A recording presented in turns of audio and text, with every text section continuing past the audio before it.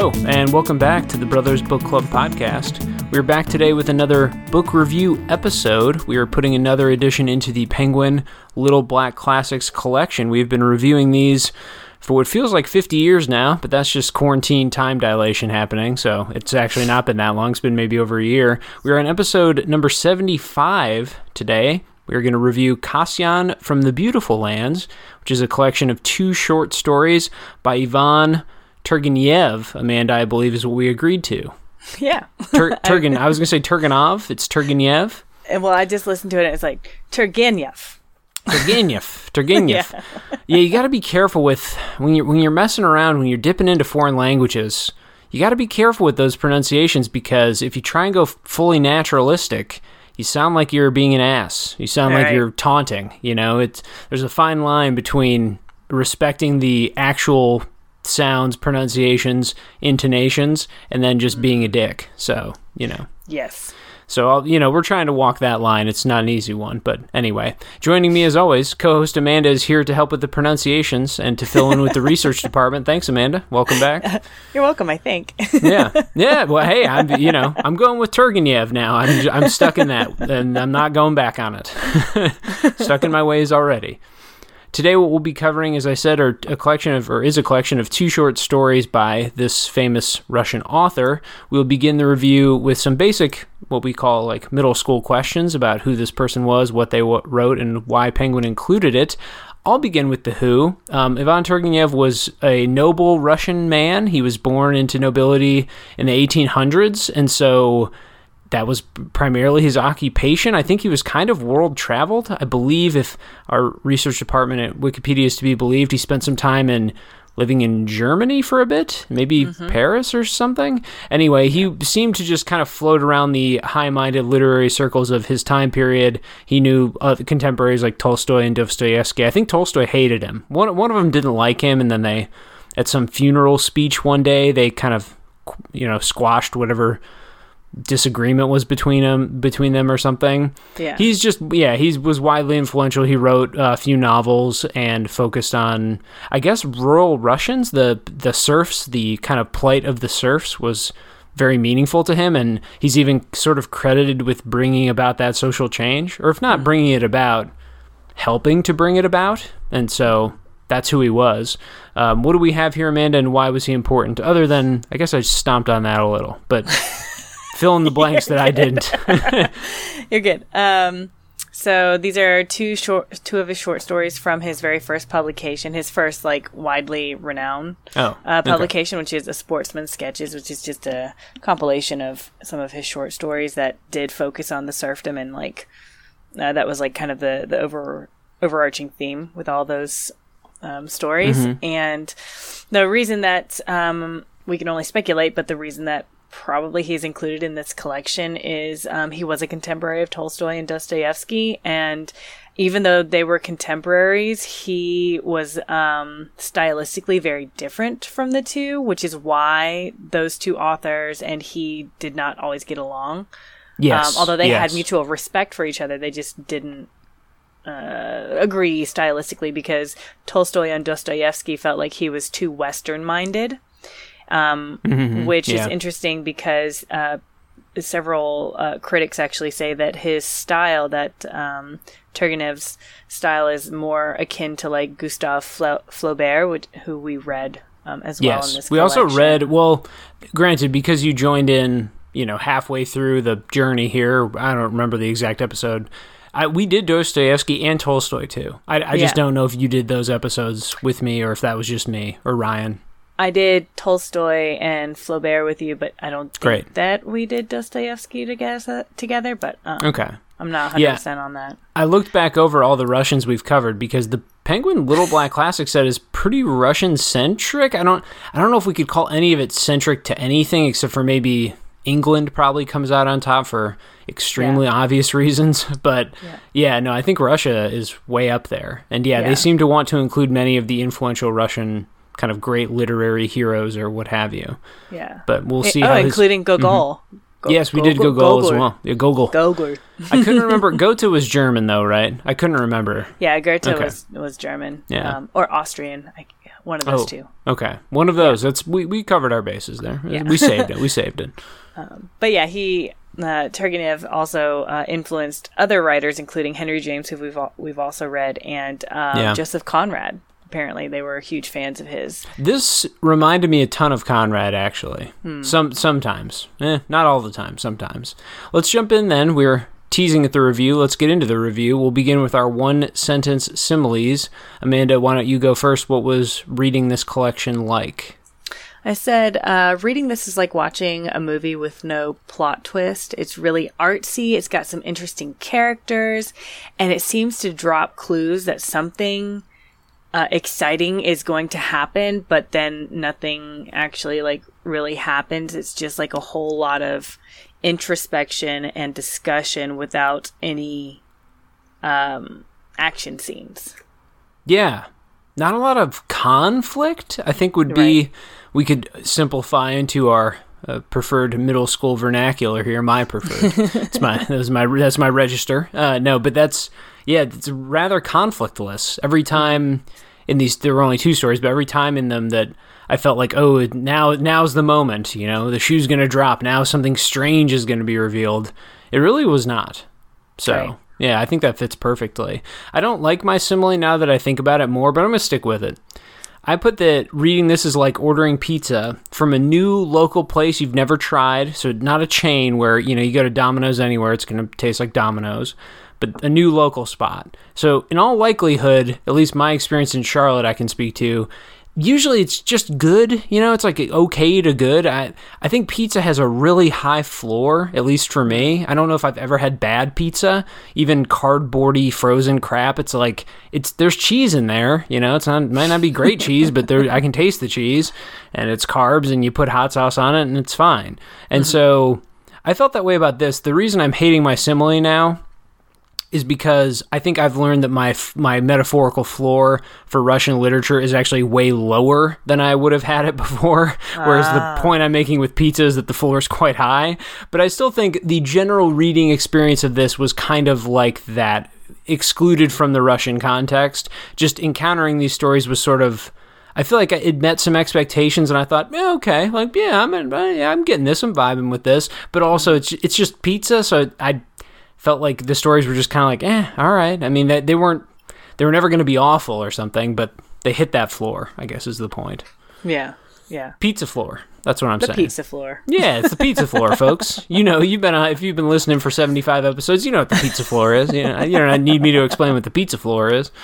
So, anyway, let's get out of this segment so I can stop saying pizza floor, or we're going to wrap back around to it later in the reviews, maybe. But yeah, I thought it had that kind of middling quality. Yeah. Let's make some connections, too. We like to begin the reviews, with some connections to 2020. I'll take mine on first. Inappropriate Love. I think this is still... It's a sitcom workplace staple. I mean, how many comedies, TV shows, or movies are about people falling in love at work and it being kind of awkward? We love the romantic triangle. That doesn't show up in these, to be clear, but it's more about just socially awkward ways to fall in love in inappropriate social contexts. Literal workplace romance. Well, kind of. One of them's at work anyway. So, yeah. And so I just thought that first story had that kind of plot line going in it, and I thought that's a pretty timeless thing that we've just warped to our own time period. So how about for you, Amanda? I just said like the complexities of human nature, how we think and how we react in certain situations, and the way that we socialize and our belief systems and how they rub off on others. That's just that whole, like, what it means to be human. Yeah, there's some pretty, I guess we could say, base human interactions in this set, in this collection. There's pretty straightforward. I mean, some of them are life or death. Some of them are transactional relationships and interactions. So it kind of does run the gamut. There wasn't one in particular relationship between the characters that stood out to you? I think probably the biggest thing is just like the way that with a stranger, somebody that you know that you'll probably never see again, that you can just open your heart to and just like spill everything. I think that's because it's in both stories, right? Yeah, encounters with strangers. It's really what both are about. Yeah. No, it's a great pick. I think that that makes a lot of sense. Let's get into it properly then, shall we? Yeah. Some quotes for clarification. This is the deeper dive part of the review where we talk about the style and the writing and what we liked or didn't like about it. I'll go first again. I'll take this one on. Why not? Yeah. I have a description here of a forest and meadow that I quite enjoyed. This is from the second story, the Beautiful Land story. I'll try and cut some parts out because it's pretty long, but he describes this sort of field meadow as such. One's feet were continually becoming entangled and caught by all the tall grass, drenched in the sun's heat. In all directions, one's eyes were dazzled by the sharp, metallic flashes of light from the young reddish leaves on the saplings. Everywhere in gay abundance appeared sky-blue clusters of vetch, the little golden chalices of buttercups, the partly mauve, the partly yellow flowers of St. John and Mary daisies. Here and there, beside overgrown tracks in which the traces of cartwheels were marked by strips of short-stemmed red grass, rose piles of firewood, stacked in 6-foot lengths and darkened by the wind and the rain. And then later, a light breeze sprang up occasionally, and then it died. It would blow suddenly straight into one's face and caper around, as it were, setting everything happily rustling, nodding and swaying about, making the supple tips of the fern bow gracefully, so that one was delighted at it. But then it would fade away again, and everything would be more still. I could go on. It's an extremely long paragraph with just ample description. But it's a good way to lose yourself in just a piece of set dressing, setting up. It's just great setting work. I think he is way more exploratory with his language than the other Russians we've encountered. It focuses a lot more on the surroundings of the happenings instead of just here's people that we're gonna rapid fire talk them. We're gonna have him do some plot stuff. We'll get you through this moralizing tale. I think this is just way more content to just meander around, set a tone, set a mood. I think I like that turn in the paragraph. It's kind of a rich and overgrown segment of the forest, and then it has that it's almost like a cloying, sinister turn, how the kind of wind, it doesn't comfort you. It sort of just teases at you and plays at you. It's just a nice bit of personification. It's a bit eerie and creepy, which frankly I didn't think the story paid off. That was probably my big criticism with that, but the description itself I thought was wonderful, and really he just lets himself go a bit. It's as if the other Russian authors feel so boxed in now that I've read this. They just feel like they were stylistically really stuck, and this feels free to me. I don't know what your reaction was to it. No, that I also really enjoyed, especially in this story, the descriptions that he includes of nature. It's a full-on... So Tolstoy and Dostoevsky, they also appreciate nature, apparently. But you don't get to see that really in their stories because they're so focused on the moralizing aspect. But Turgenev does a really amazing job with the descriptions where you're just like really...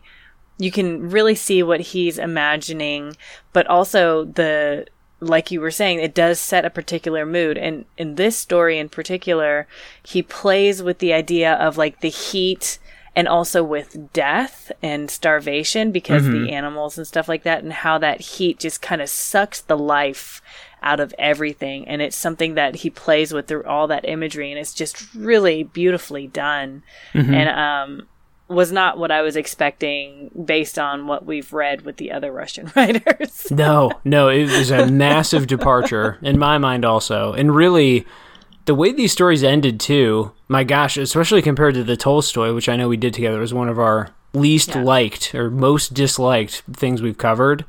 These stories could not have ended more disparately or what have you than that one did. I mean, these end with a real whimper, and you're kind of left to make some conclusions, and Tolstoy's the antithesis of that. So, how about quotes for you then? Did you pull one from that story? Of course I did, and it was for the same reason. So I chose where he's describing when he's with Kasyan, and he's laying on his back just looking up at the trees and the sky, and he says, you may fancy you are looking into a bottomless sea, that it stretches wide below you, that the trees are not rising out of the earth, but, like the roots of gigantic weeds, are dropping, falling straight down into those glassy, limpid depths. The leaves on the trees are at one moment transparent as emeralds, the next they condense into golden, almost black-green. And still one fancies one's gaze goes deeper and deeper and draws one with it up into that peaceful, shining immensity, and that one cannot be brought back from that height, that depth. And that I spliced together those pieces just because it's another long paragraph of just description, which, normally with long paragraphs like that with short stories, we would be like, oh, really? But it's not exposition. It's just exploring the setting and setting a mood. So I didn't mind it as much. But what I enjoyed in particular about this description is not only is it great with imagery, you can really see the trees and the sky and the way that he describes it, but also it does a great job with kind of playing with opposites, where it's like up is down and down is up, and we don't know which way is which I think ties into what a possible theme could be in his story, which is the idea of perception and how perception is so changeable according to how you're looking at things. Their truth is based on perception. Right. He immediately in that story doesn't misplace Kasyan, but underestimates him. And that comes up again at the end, too, when they're discussing that character. And, could he possibly be a healer? What's his role? What's his job? Right. And the appearance of his relative, daughter, cousin, whoever, the niece, whatever. Yeah, that was never clarified. It also... Yeah, that's not a case of opposites, but it is a case of perception again. It's a case of them having these qualities in common, these traits in common. So, certainly, that works. The other quote I pulled, I'll throw mine out there again, is just a bit of dialogue. I do think this, unfortunately, does succumb to some of the Russian dialogue of just dramatics and kind of odd pauses. I found this in other authors we've covered. I'm just going to read some from page 13. This is from the first story when a woman who is kind of bedridden with disease talks to her doctor. And they say, and he asks, "What's wrong?" She says, "Doctor, I'm going to die, aren't I?" "God forbid." "No, doctor, no, please, don't tell me I'll live. Don't say that. Oh, if you only knew. Listen, for God's sake, and don't hide from me what my condition is really," she spoke, taking such quick breaths. "If I know for sure I'm going to die, then I'll tell you everything, everything. Please, Alexandra Ajanyeva." Oh, shit. I shouldn't have picked her name. Andreeva.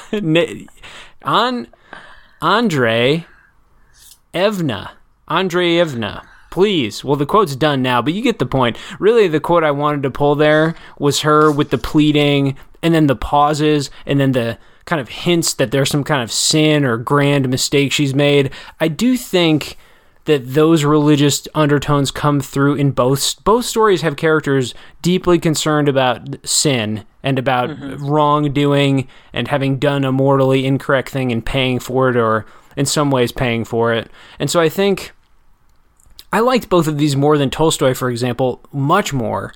But it did have some of that stiffness when they would talk. But again, well, not again, but I haven't said this today, but contextually, that could just be, I live 200 years away from these people and across the world. It could just be that the lives they had as serfs, people living under serfdom in a extremely, I think it's Catholic part of the world, or Orthodox, whatever, Russian Orthodox stuff. It could just be that they communicate differently, but to me it just reads as kind of heavy and stiff, some of the dialogue. It doesn't fit the naturalistic requirement of many, I don't know, modern day shows, books, whatever. So that part, the characters didn't always click for me there. They didn't always feel fully fleshed out or human, quote unquote, to me. They felt a little bit of a type, but it's not awful. It didn't kill the story's momentum or anything. It just felt kind of, I don't know, to me. I'm not sure if you reacted that way.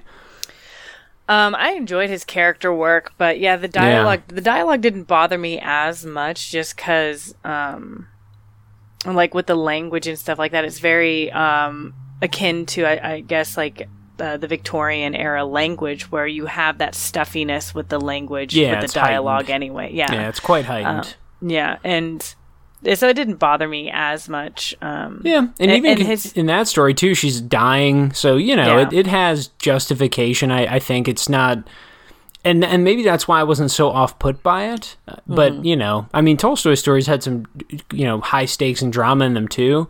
But just the narration did those stories no favors. And in these, because the characters they feel like they're in a story, not in a moral tale, you know, lesson learned for kids or whatever. And so, it still felt a little rigid to me here, but it didn't feel like a roadblock, or didn't feel like a, you know, what's the word I'm looking for? Impediment. So nice. Any other quotes that you want to throw out there?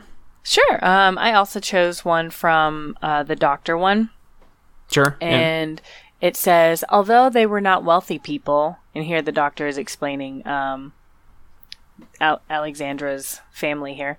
Although they were not wealthy people, yet their culture was, I may say, rare. Their father had been a learned man, a writer. He had died in poverty, of course, but had managed to impart a splendid education to his children. So I think part of the reason that that Turgenev had like the dialogue be a bit stilted, especially with the serfs, right? So with Kasyan and with the patient's language, as well as the parent and everything else, is the purpose of his writing these sketches, the sportsman sketches, was to highlight that the serfs have like dignity, right? And that they don't deserve a life of like essentially like enslavement and degradation. Right. So it might be stilted because he wants to give them that high class, the culture, right? But he's maybe like messing it up a bit with the language, but I think that might have been his intent. And so that ties in with this quote, in that he specifically is stating that these people are poor. They have no money, but they are educated. They're good people. They are cultured. He specifically says cultured, right? So that, I think, was his way of like driving that home. And I had a difficult time with both of these stories trying to kind of suss out what the real purpose was, because I felt like the plot didn't really pay off in the end, which is why I said that it was like without a plot twist, right? There's no... Yeah. You're left with kind of like, why did I read that? The question of why, right? The theme, what is the purpose of that? So, I think that this quote kind of tells me what the theme of the doctor story is. Yeah, it's like, always remember this bumpkin, this hot bumpkin who died. But she was cultured. Yeah, she was good. Which, of course, they don't actually show that in the... Right. That's like a paragraph of exposition, you know? Right. He spent many nice days there, and they, I'm sure, recited poetry to each other or whatever. Yeah, that part is kind of brushed over, to be honest. Yeah. But, yeah, I think taken in that analytical framework, I don't even know if these have themes. If they do... It'd be tough. That'd be like undergrad paper stuff of you gotta get in there. You gotta start wrangling some stuff together then, because I don't think you're gonna leave either of these with a clear message of, you know, oh, they were saying this about Russian society at the time. I think they both have commentaries on religion for sure, Christianity, and they both have commentaries on the peasants, the serfs, and the working class. And beyond that, we could probably read into a couple different angles. I'm certain, but it's certainly. I thought, for example, in the second story, the Kasyan, that the death stuff from the beginning was gonna in some way come through more clearly by the end, but I just didn't think that it did. There's ways you could read that story, though. Maybe those aren't people; they were meant to be, representations of. I don't know, not ghosts, but that story felt haunted, but it just felt like it pulled up short to me. But we're not here to fully go in. Let's remember our purpose. Sorry, I was about to go off on a tangent.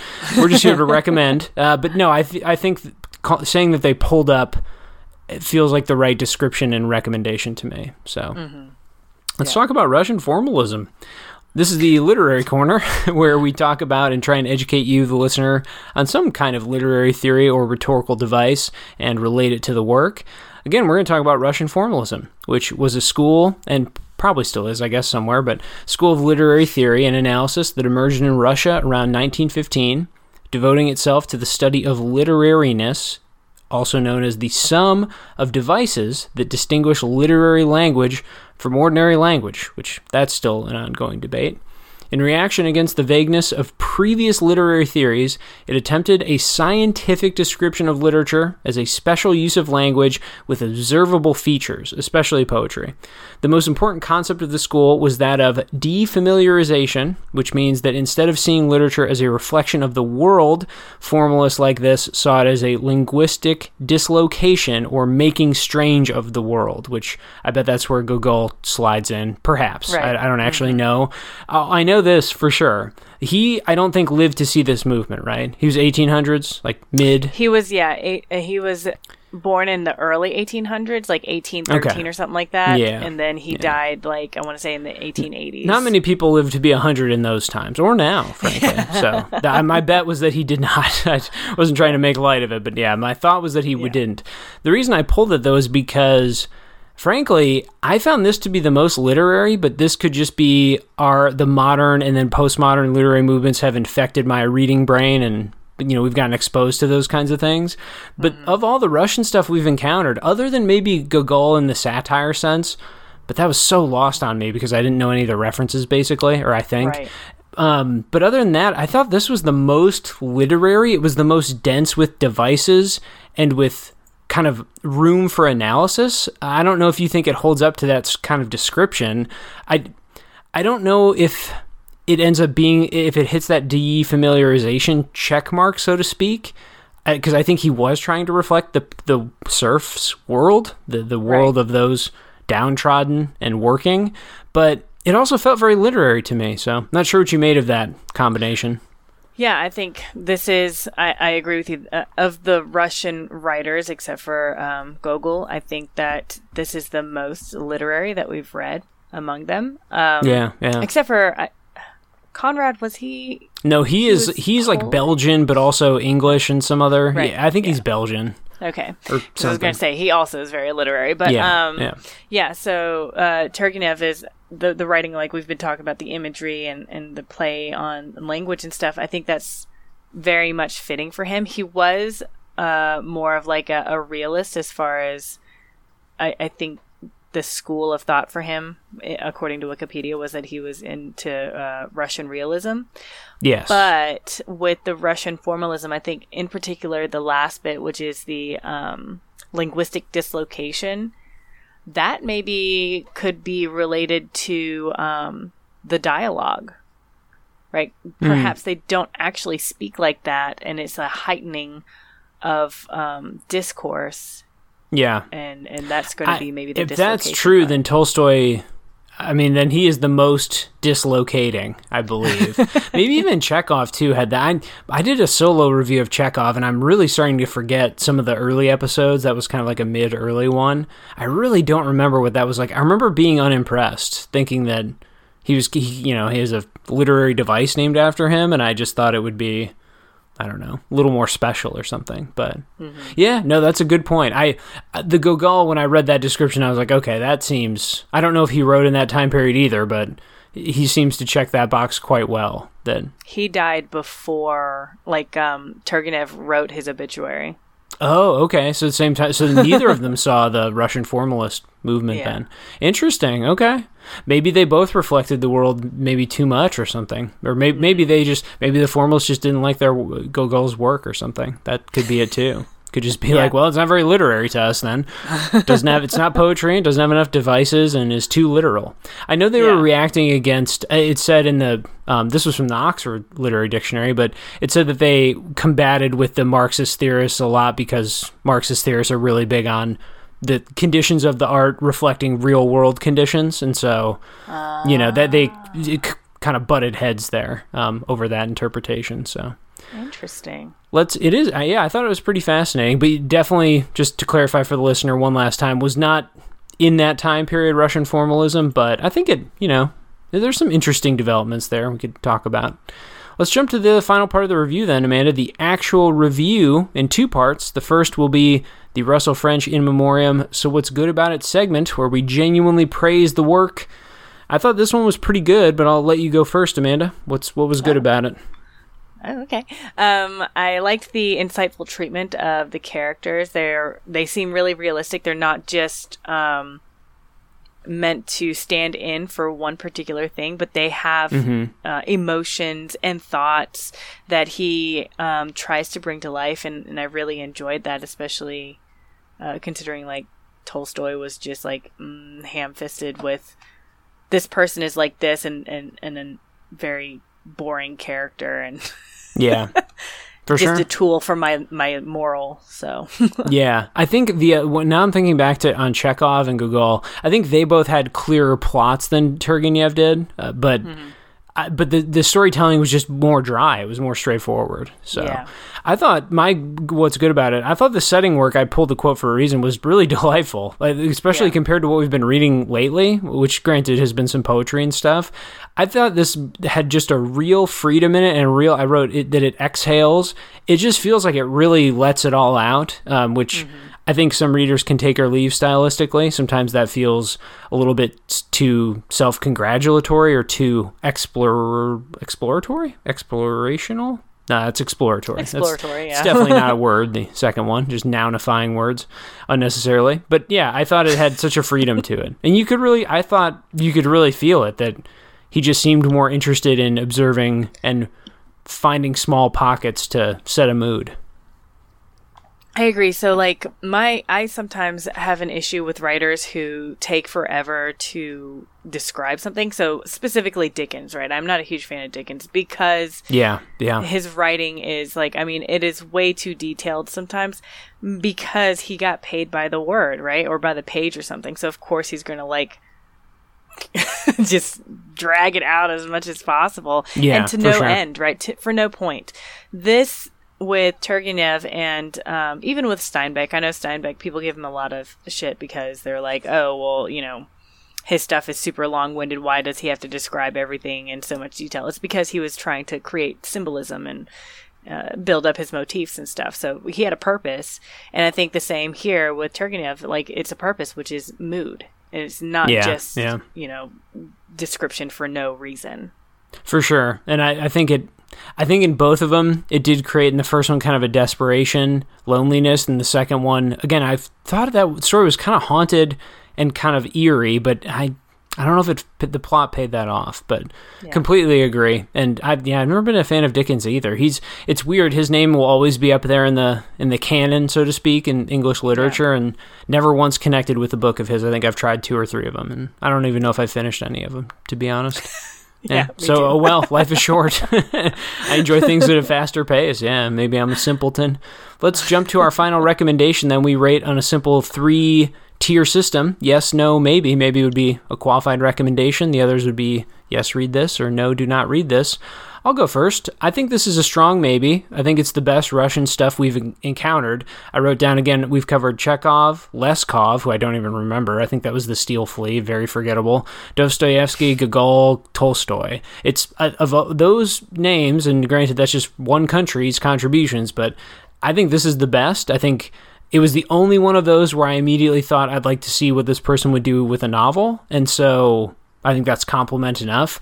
But yeah, the stories were limp though too. I mean, it's like you said, I think the art house movie comparison is the most apt, where you're not going to leave these feeling like, well, that wrapped up. You're going to leave them thinking, okay. And then, you know, you'll probably have to go back, roll over some details in your head and revisit some things mentally to kind of put the story together in a sense. I don't think any of them were confusing, but yeah, it didn't. I think you have to walk a careful line, because if you leave too much room for interpretation, what you maybe end up leaving is just a big void of nothingness, which is equally. That's pretty much just as distressing and annoying as, you know, being told. So I think these are good, but yeah, I think it's a maybe for most listeners. How about for you, Amanda?